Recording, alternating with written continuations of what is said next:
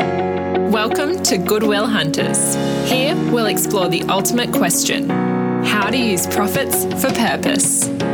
It's been said business must help solve the global challenges we face. In this podcast, we explore how. How can the private and not-for-profits work better together? What truly constitutes aid and progress? And how can we transform international development? Here, we talk with the thought leaders, the game changers, the intellectuals, and the campaigners. I'm your host, Rachel Mason-Nunn, and this is Goodwill Hunters. Hello and welcome to episode 28 of Goodwill Hunters. Today on the show we have Lee Barnes. Lee is the Chief Purpose Officer of the Intrepid Group, the world's largest provider of adventure travel experiences. The Chief Purpose Officer role is a new position championed by Intrepid Group CEO James Thornton, which was created to focus on sustained growth in the company's purpose initiatives. As CPO, Barnes is responsible for working closely with the Intrepid Foundation and external partners, as Intrepid Group seeks to create more shared value projects and operate a business with a purpose beyond profit. In 2018, the company will be committing 0.75% of global revenue towards purpose activities, creating a team of dedicated employees to lead the Intrepid Foundation and attaining B Corp status, which they've now done. Lee, thank you so much for being on the show.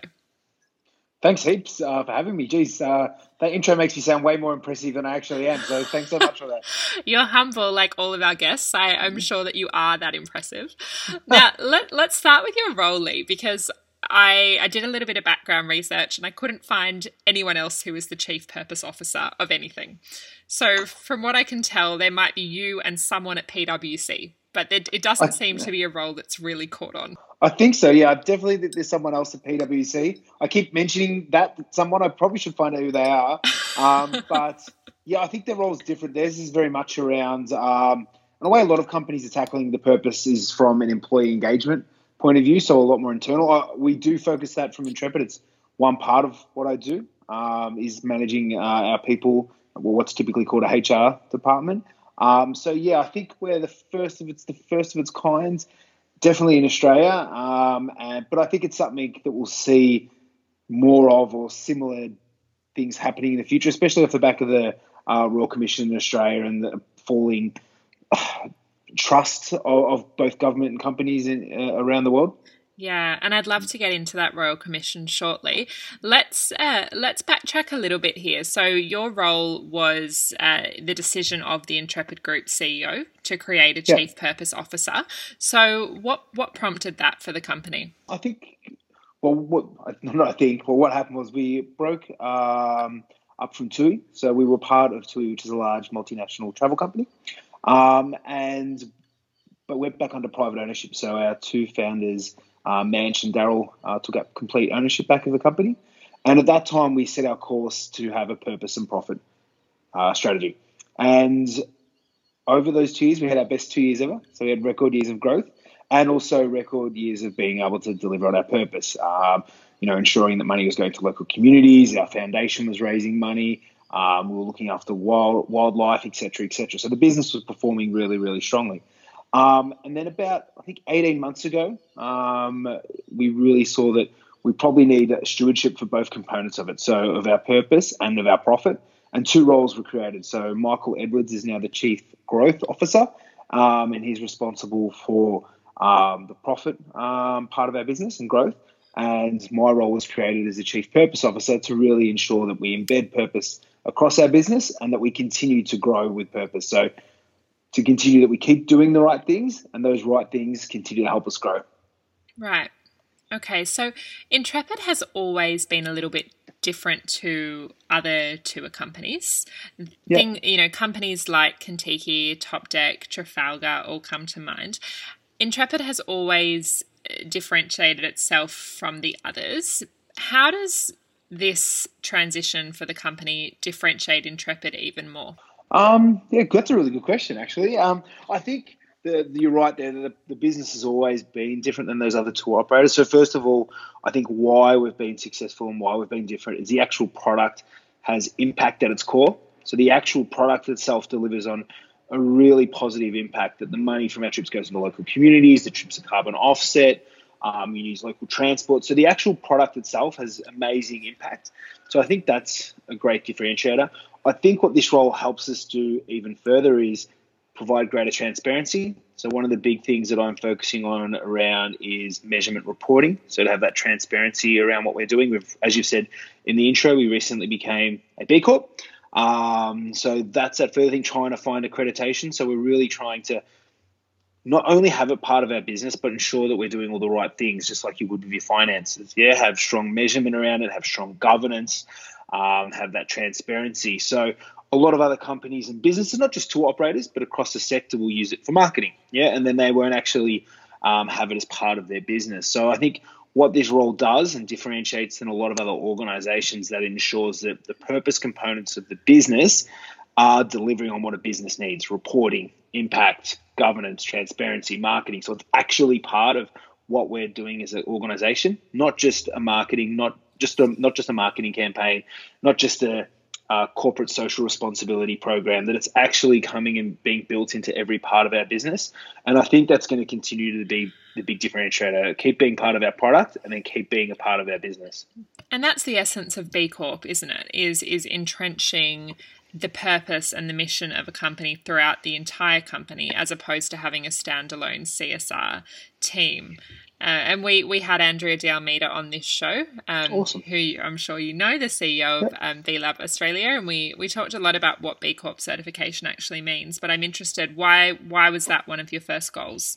Why is becoming B Corp certified so important to Intrepid?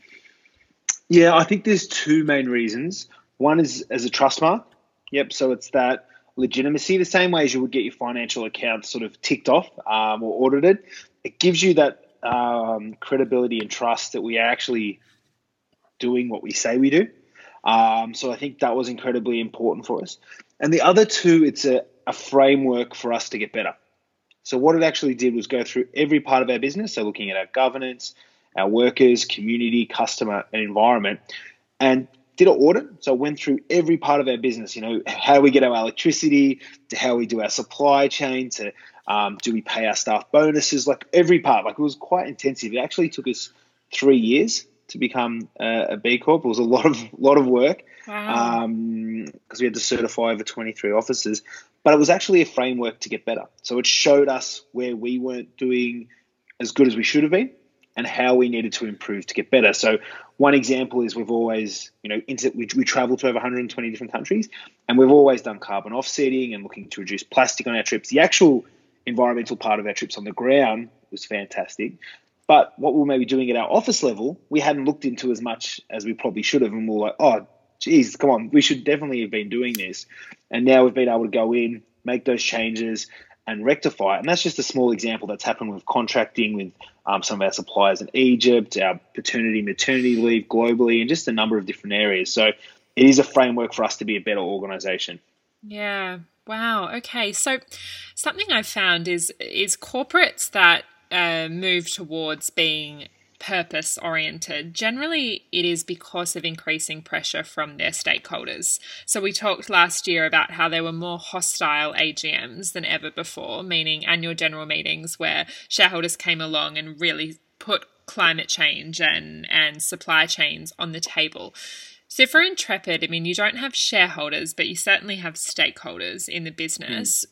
Were your stakeholders, the people that go on your trips, calling for Intrepid to make these changes? Was that a precursor to the change, or do you think you've preempted that? No, I think we're quite in a lucky position that our founders have always had a purpose. When the trips and the business were actually created 30 years ago, there was purpose at the core. They wanted the trips to have a good impact on the places they visited. And those ethoses are right through our company. So we've probably been quite lucky in that we've had it from a ground up, that it's always been part of the business. It probably hasn't had the marketing lingo around it. The term purpose only really seems to have come into fruition over the last maybe 5 years. Before it was just probably called doing the right thing, or, a number of different components. So the terms come into fruition, and it's now a bigger term in business. But I think we've been very lucky that it's always been part of the organization. We've always had earnest conversations around these topics. So A good example is elephant rides. So we banned riding elephants. And initially, when we did the research, so we paid for the research to be taken place to go in and look at could elephants be treated. What's the wildlife conditions? Sorry, I'll start again. What's the condition of elephants when they're being ridden? Are they treated well, etc., etc.? And the research came back that it wasn't. You couldn't have an elephant being ridden in a humane way. But at the time for our business, Southeast Asia was, I think, like almost 40% of our business. And elephant riding was like the Instagram image of its time. And that was the most, I don't know if we remember back then, people actually had people riding elephants on their Facebook, on their social media platforms. It was a really big deal. And it was a big experience for people to have when they went to Southeast Asia. But we knew it wasn't right. So we had to make this decision, and we made it to no longer ride elephants, even though it could have had a big commercial risk for us as an organization. And in fact, what happened, it had the opposite effect, that sales went up to Southeast Asia, and we had really strong brand engagement, and we've had, over 100 tour operators no longer offer elephant rides, and TripAdvisor has removed elephant rides from their site. So there's been a massive amount of goodwill and, good outcomes from that, but it was a tough commercial decision at the time. Yeah, I can imagine. And that's sort of proof of where taking the risk of segmenting your market can really pay off, because you actually find a much more loyal niche in the market who will respond even better to your company because you've articulated your values so clearly. Yeah, and it's definitely made our customers more passionate and believe in what we do, and they want to travel with us. I think also when we decided to become carbon neutral in 2010, initially there was a lot of backlash on social media, probably telling us to stay in our lane. But we believed that, as travelers, we were part of the problem, and we needed to create a solution. And now our customers, they travel with us because they trust us and they believe that we're doing the right thing. So it can become really, really powerful, and can really help you get brand advocates and people that engage with your brand beyond just that commercial transaction, and they want to, be promoters for you. Yeah. Wow. Oh, it's actually really reassuring to hear that, I think. Yeah, I think so much of your job reassures me. It gives me confidence in millennials. That's good. No, I think, to be honest, most people want to do the right thing. Like with that elephant case, most people want to do the right thing. They just don't know, a lot of the time. And it's so hard to be an expert on all the topics all of the time. And, you're going on a holiday, you've saved your money, you've got your one holiday a year, you want to have such an amazing experience. And to be honest, it's really hard to research everything you do on a trip. You just want to relax and have fun and meet people and engage. So people aren't, going out maliciously. They just, don't know, and they're looking to be guided, to have someone talk to them, to educate them, explain why, but then also provide a really great experience, and have a great product at the same time. So I think that it is comforting, but I think people want to know, and they just, are craving that knowledge. Yes, true, definitely. So can you explain to me the mechanics of ensuring that each trip is purposeful and that each trip is having the sort of community impact that you want it to have? How does that operate day to day? Yeah, well, I think it's in the model of how we go about building it. So all of our trips use local leaders. So you've got a local leader on the ground that gives you really good engagement with the local community. We stay at locally owned and operated hotels. We use local transport. We eat at local restaurants. So the actual product itself, by design, delivers positive impact. So that's a really important part of our trips, that money gets into local communities so they can then control what they do with that dollar. So the actual design of the trips has that built in. And I think that's one of the most powerful things that you can do, especially one of the reasons why travel is so great. It gets money directly into those communities that need it. So that's number one thing. The other is we carbon offset all of our trips. So each year we go through and look at what these trips what carbon they create, and then we go through and offset them. But I think the main thing is how the actual trip is designed, and that local interaction ensures that the money gets into the local communities. One of the other things we've been doing recently is community-based tourism. And this is probably, to the point where we started off the conversation around development. We partner with the local community, an NGO, and we go and work on a community-based tourism project. So this is where there's a need in the community. Maybe the agriculture is no longer sustainable, providing enough income. There's urban drift occurring in those communities, and there's a need for more revenue, more income in that community to be sustainable. And we'll work with the NGO and the community. The community will pitch to us what solutions they're after, and we'll develop a tourism program with them, and then bring customers into that community. So I just went and visited Myang, which is about an hour outside of Bagan in Myanmar. And 3 years ago, we partnered with ActionAid to develop a community-based tourism project, help them build a lodge, build accommodation, and we build tourism experiences, so mountain bike riding, cooking classes, local interaction. And then we went in and started sending our customers there. And the feedback from the customers has been amazing, and the feedback from the community has been great. We've seen really great women empowerment. So women are now running the program. We're seeing urban drift being prevented. People are deciding to stay in that community. And we're also seeing great environmental improvements as well, because the community, this particular lodge is now plastic free. So we're seeing these great improvements by partnering with the community, listening to what they want, and then also working with an NGO in that community that knows that community to help us with that knowledge. And then we bring that tourism expertise and people into with that dollar. So that's one example of how we're building those products by design to ensure they have purpose and impact in the places we go. Wow, I'm going to Myanmar in a month, and you've just made me so excited. On an Intrepid trip, or on an Intrepid trip, yeah. Oh, excellent! And are you going to that? Are you going to that project? Are you spending time in Bagan? Yeah, we are. Yeah. Oh, excellent! You'll have an amazing time. Definitely make sure you have a sundowner beer and watch the sunset over your lodge. That's one of the highlights, and the accommodation's beautiful right on the lake there. So you'll have an amazing time. Oh, what a hot tip! Oh, I'm so excited, and I think that's actually a good point to make. Is when I was choosing where to go for a 2-week break in the first half of this year, I spend most of my career working in developing countries, and I've never been to Myanmar. And I thought I really, really want to go to Myanmar, but I grappled with the ethics of doing that. There was a part of me that went, this is a country with extremely serious social and political complexities at the moment, and what are the ethics of traveling to a country like that? And I came back to a fact that I've had taught to me time and time again in across 2 development studies degrees, is countries with economic growth are less likely to have civil war. And so you doing anything to boycott the economic growth and the community development in a country is not helping. And I justified my position with that, but I think you've articulated that point even better, that when we actually support tour providers in places like Myanmar, not only are we creating economic growth, but we're also creating things like empowerment for women and, all the things you've just named. Yeah, exactly right. And, you're not actually punishing the government when you don't travel. You're punishing the people on the ground. And those people need your money, your interaction. By meeting and talking to you, they're learning more about the world. You're learning more about the world. You're both becoming more compassionate. The money's getting them to help put food on their table, to help educate their children. And that's incredibly powerful. And I think that that's what we should be focusing on.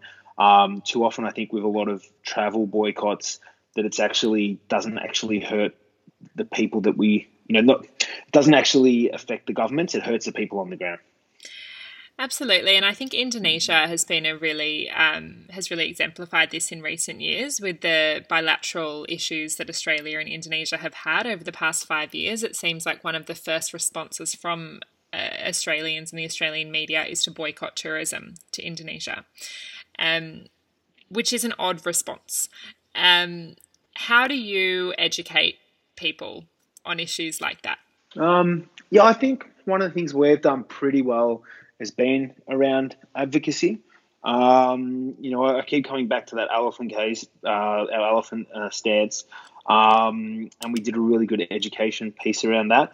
But even with, marriage equality, Vote in Australia, carbon offsetting, we've been quite vocal in going out and taking a stance on what we believe is right, providing our customers with why we think that is, so communicating to them via our marketing channels, getting out in media, speaking in publications. I think one of the big things that we've really tackled over the last couple of years has been gender diversity.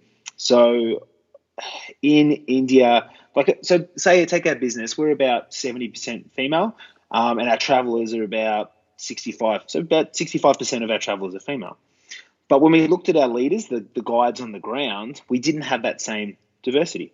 And it was a bit like, oh, why is that? We sort of had one of those moments, and we're like, let's look into it. And in countries like India and Morocco, we had pretty much all male leaders. And we were like, well, this isn't right. Regardless of the cultural and historical reasons for that, as a company that takes a lead on these issues, and as a purpose-driven company, it didn't sit well with us. So we set targets where we were going to double the amount of female leaders. We've gone out very publicly on this. We've changed the way we recruit. We've worked with government to change legislation around giving leader permits in places like Morocco.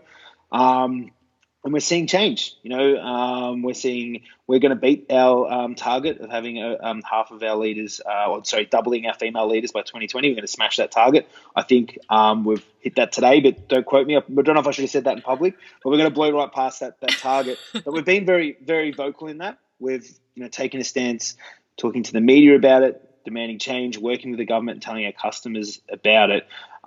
So advocacy is important. Making a stance, setting yourself big, audacious goals, telling your customers about it, and telling the industry about it is really, really important. And we're a better company for it. And our tours are better tours for taking a stance like that and talking to both the media, the industry, and our customers. You certainly are. And Intrepid's journey it should be an example to the broader private sector on what it looks like to actually embed and entrench your values and your mission across your operation. The other thing that Intrepid is a terrific example of is what really good private not-for-profit partnerships look like. So can you explain a little more about how you partner with not-for-profit organisations? You mentioned ActionAid Myanmar, who I know very well. I know that they do incredible work in Myanmar. How do you select not-for-profit partners, and why do those partnerships matter to you? Yeah, I think there's two different ways that we tackle non-for-profits. We have a foundation, so the Intrepid Foundation, and its focus is around job creation and job readiness. So we work with non-for-profits through a philanthropic, raising money, giving grants, and they go do that work. I think that's really important because we can't do everything and we don't want to do everything, and it really should be the people on the ground helping drive change. So I think it's important to support non-for-profits in this regard. Also, too, I think it's important because you take more risks and you innovate. You go to places that you as a company wouldn't and don't have that expertise and don't have that knowledge. So you're able to look at problems and, help fund them in areas your business typically wouldn't. So I think that foundation piece has been really important and enables us to take some risks, be a bit more innovative with the projects we do select, tackle real issues on the ground where we just, wouldn't have the expertise.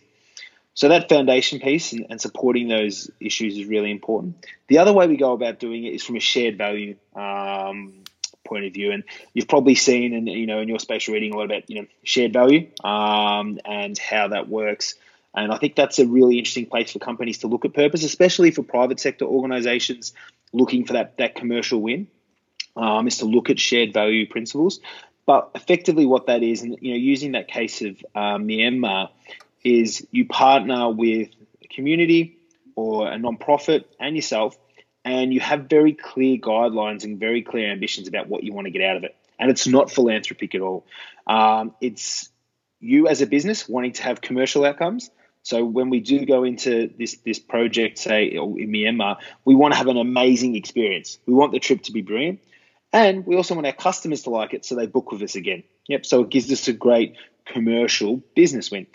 ActionAid, they want to engage in the community and see improvement in that community. And they need funding. So for us to bring customers, travelers into that community, it gets the money into the community and helps them foster the change they want to see. And the community itself, they want to see improvement. They need revenue. They want to grow and develop. and solve some of their problems. So it's a win-win scenario. So I think the way we look to partner with NGOs is through a shared value approach, that it is not just giving them the money and off they go to develop something. It's working together in a partnership that we all deliver business outcomes that we need. And we're very open about that. We tell the community that we want to do this. We're here to build a good experience. We tell the NGO that this is what we want, and we all work together to deliver a better business outcome. Exactly. Everyone's needs are being met in that model, aren't they? And you've explained the notion of shared value really well there. We've talked about the concept of shared value quite a lot on this show, as well as other emerging metrics like long-term value, social return on investment, which is one of my favourites. All these new methodologies which have emerged to help us to redefine what we mean when we say value, because traditionally value has been completely aligned to financial value. And we now define value as encompassing people, profits, planet, that triple bottom line notion. You've already said that Intrepid has always had this ethos as a company due to your founders, but how did shared value as a methodology emerge? Yeah, I'm going to be a cop-out and say that it's always been part of the business. But you can say that. Well, I think like a few of these things, like I think the company was set up in this way, and now there's terms for the things that we do, which maybe there hadn't been. But, we'd been working in a shared value way for many, many years. But I think it came from our founder, Daryl Wade. He's very inquisitive, goes out, educates himself in a number of different ways. And he came across that methodology and has really pushed to embed that in our business. So, we've had staff go on shared value courses. We're quite pushed to learn and operate in this way. So it's been built into our business, but our founder, Daryl, has really pushed this through the organisation and really been a champion around getting us to learn more about it, understand, and try and do business with shared value at its heart. I think you raised an interesting point there, that you're doing things that have always been done, but they just have names now. And I have this reflection a lot. It's this epidemic of purpose that we're seeing at the moment, and there's so many emerging buzzwords, and there's a lot of corporate rhetoric that I, as much as anyone, am guilty of using. I love a good buzzword, but I am too. I probably dropped a few in this conversation, so sorry. Oh, there's nothing wrong with buzzwords, but how do you feel about that? Like when you look at our post-Royal Commission society, where a lot of companies are jumping on this purpose bandwagon, what's your take on this? More power. I think it's fantastic that we've got businesses now looking beyond just profit, that they're trying to have positive impact. I think we've seen a lot of brands come out and maybe not do it as well as they should have. They've taken it from a marketing angle. But if they learn from that and then build their products to deliver on a purpose and have positive impact, that's good. If they weren't doing that previously and they've made a stuff up on a marketing campaign that then has led them to work out how to deliver positive impact through their product, I think it's a good thing. And I think, the more people are out there talking about it, the more businesses are focusing on delivering value beyond just profit. So profit is important and we want to deliver that, but they're looking to how they treat their workers, how they create their product, how do they engage in the community, how they look after their customers. If this happens, that's fantastic. So I think initially with any new trend, there's going to be a lot of buzzwords. There's going to be some stuff ups along the way. But overall, I think it's going to be a good thing if we see more organisations become B Corps after the Royal Commission. That means there's going to be a much bigger lens on their business beyond just profit. They're going to have to really look at how they treat their workers, how they're engaging the community, what their role in the environment is. So to have more companies do that, that's great. And have more companies talk about it in public, it's fantastic. So for me, I think more power to it. Let's see what happens. There's going to be a few stuff-ups along the way and some funny words too. So I look forward to that. Yeah, me too. And I think the law reform that we've seen over the past 12 months in Australia Like we had our modern slavery legislation passed about a month back, and not only is it, it's a step in the right direction that legislation has been passed, but I think it's also indicative of this trend towards businesses having to be accountable for every part of their business. You can't use the excuse anymore that we just didn't know. Like, we didn't know this was happening in our supply chain, or we didn't know this was happening to our workers. There's this renewed emphasis on both transparency and greater awareness of the effects of your business. Perhaps secondary or third generation effects. But yeah, a pressure on businesses to show more accountability and more awareness. What are your thoughts on that? I think it's good. I think it's good. It's hard. Like, we struggle with it. Like, we're not perfect by any stretch of the imagination. We're always finding things that we need to get better at. For example, and this is where I think B Corp's really good, is that framework piece. So if we see companies tackle this, I think B Corp will help them find out those unintended consequences. Because I think any business is complicated, and if you're just looking at your financial numbers, if finance is your only metric, you only measure finance, you don't measure the other parts. So you're not looking into, what is our actual environmental impact, what's happening in our supply chain, who's actually purchasing our products, what's happening. You're just looking at the dollars at the end. So I think if this leads to a rise of consciousness around looking at the other parts of your business, I think you will need to look at some sort of accreditation like B Corp to find those things, to really highlight and give some rigor around looking into it. For one example for us was us in supply chain. We do a lot of home cooking in Egypt. So you go and have a meal and you get to interact with a family and have an amazing meal, which is one of my favorite things to do, is eat. But we discovered that our contracts were generally with the male in the family, even though they didn't actually run the business. It was the lead female in the family. And B Corp sort of said to us, why are you doing this? You really should have the contract and the money going to the women that are running the business. And we were like, yeah, of course. Why weren't we doing that? And that process enabled us to quickly make that change. So I think those unintended consequences we should be responsible for, but you've got to put processes in place to make sure you can actually fix them. Yeah. Yeah, that's a great point, actually, isn't it? Like, how do you, and I guess that's the question when you're working in a very cross-cultural context, is how much can you actually create change? If it's if it's a structural issue relating to gender, as it would be in Egypt, where gender norms have been formed over hundreds of years, I sound ridiculous. Probably thousands. Probably a lot more. Millennia. Millennia. How, is your focus on just creating micro changes, like things as little as, could we put the contract in both of your names? Or how do you find the micro step? Yeah. I think there's some things which just incremental benefits, making those small changes, and other things it's, those big, hairy, audacious goals. With that example I used around about our women leaders in India, we actually had to change how we went about recruiting.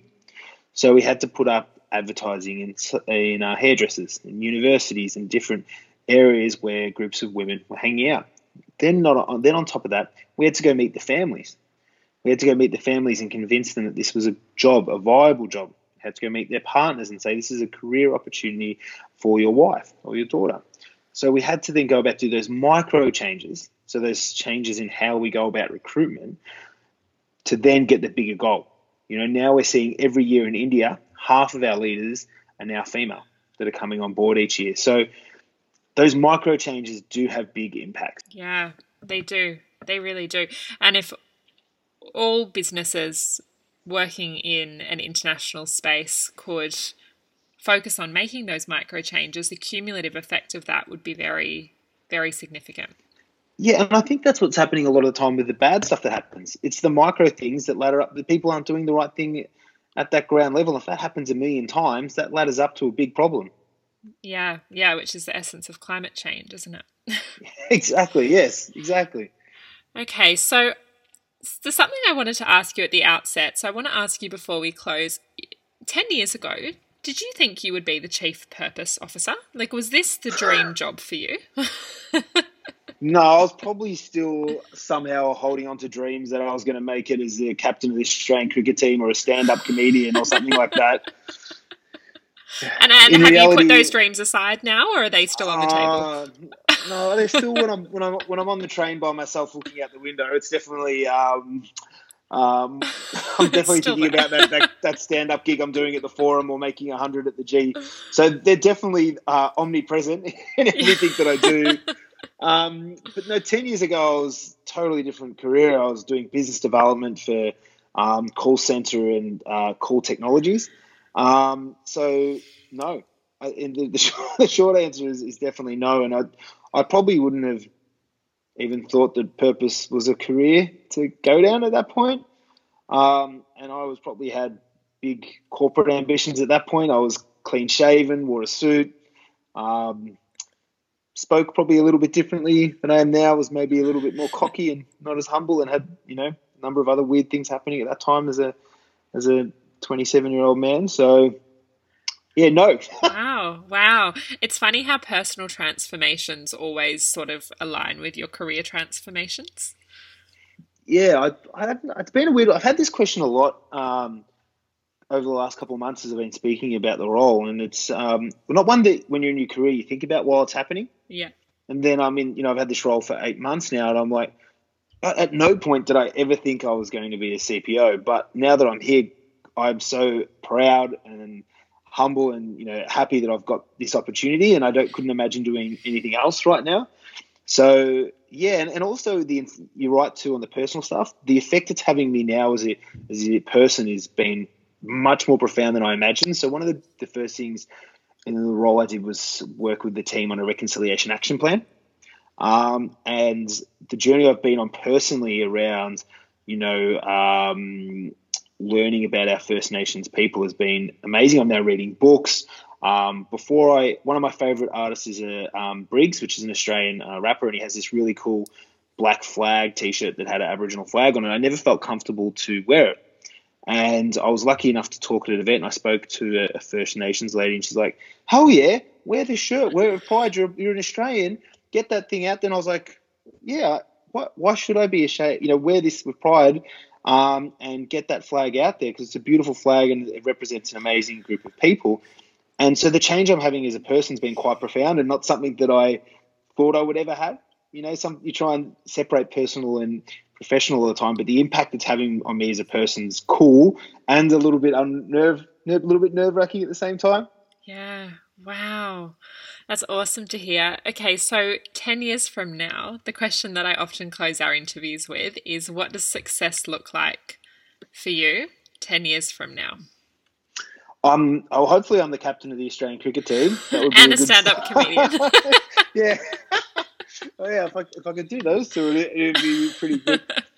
Look, to be honest, I went and saw a film that we've partnered with 2040. It's a film about what the world could look like in 2040 if we did all the positive things that are available now. If we actually tackled climate change, if we actually, changed the way our relationship with energy, changed our relationship with cars. What a cool film! Reduced the amount of meat. Yeah. It's done. It's from the team that did that Sugar film. Oh yeah. Okay. And it's all about what if we did all the things that we should be doing? What's the future that we could create? Because obviously at the moment with how the environment's going, that it's not trending in the right direction. So, with that film in mind, I think for me, success is that Intrepid Travel is the best travel company for the world, and that the travel industry and all businesses are focusing on regenerating the planet. And I think if in 10 years' time, if I was, for my personal success is that in some small way I've helped the planet be a better place than it was today, I think that would be pretty cool. And if I can do that, that would be, I'd be personally pretty chuffed. And I'd still be trying to be the comedian or make that 100 at the G. So, yeah, if I could do those three things, I'd be pretty wrapped. It's good to keep your options open, right? Yeah, exactly. Well, I don't even know if I can lift my arm above my head these days anymore to bowl. But yeah, I just think if if Intrepid in 10 years' time is legitimately the best travel company for the world, and we're helping clearly, that we're doing things that are helping the planet, I would be pretty proud, and I think that would be a pretty massive success in my role. I love that statement. Intrepid is the best travel company for the world, not in the world, for the world. I think that's really powerful. Yeah. Lee, thank you so much. It's been fantastic chatting to you. I really appreciate you being on the show, and I'm looking forward to seeing what Intrepid does under your leadership. Thanks so much, and have an amazing trip to Myanmar. You'll absolutely love it. It's super cool. Thank you.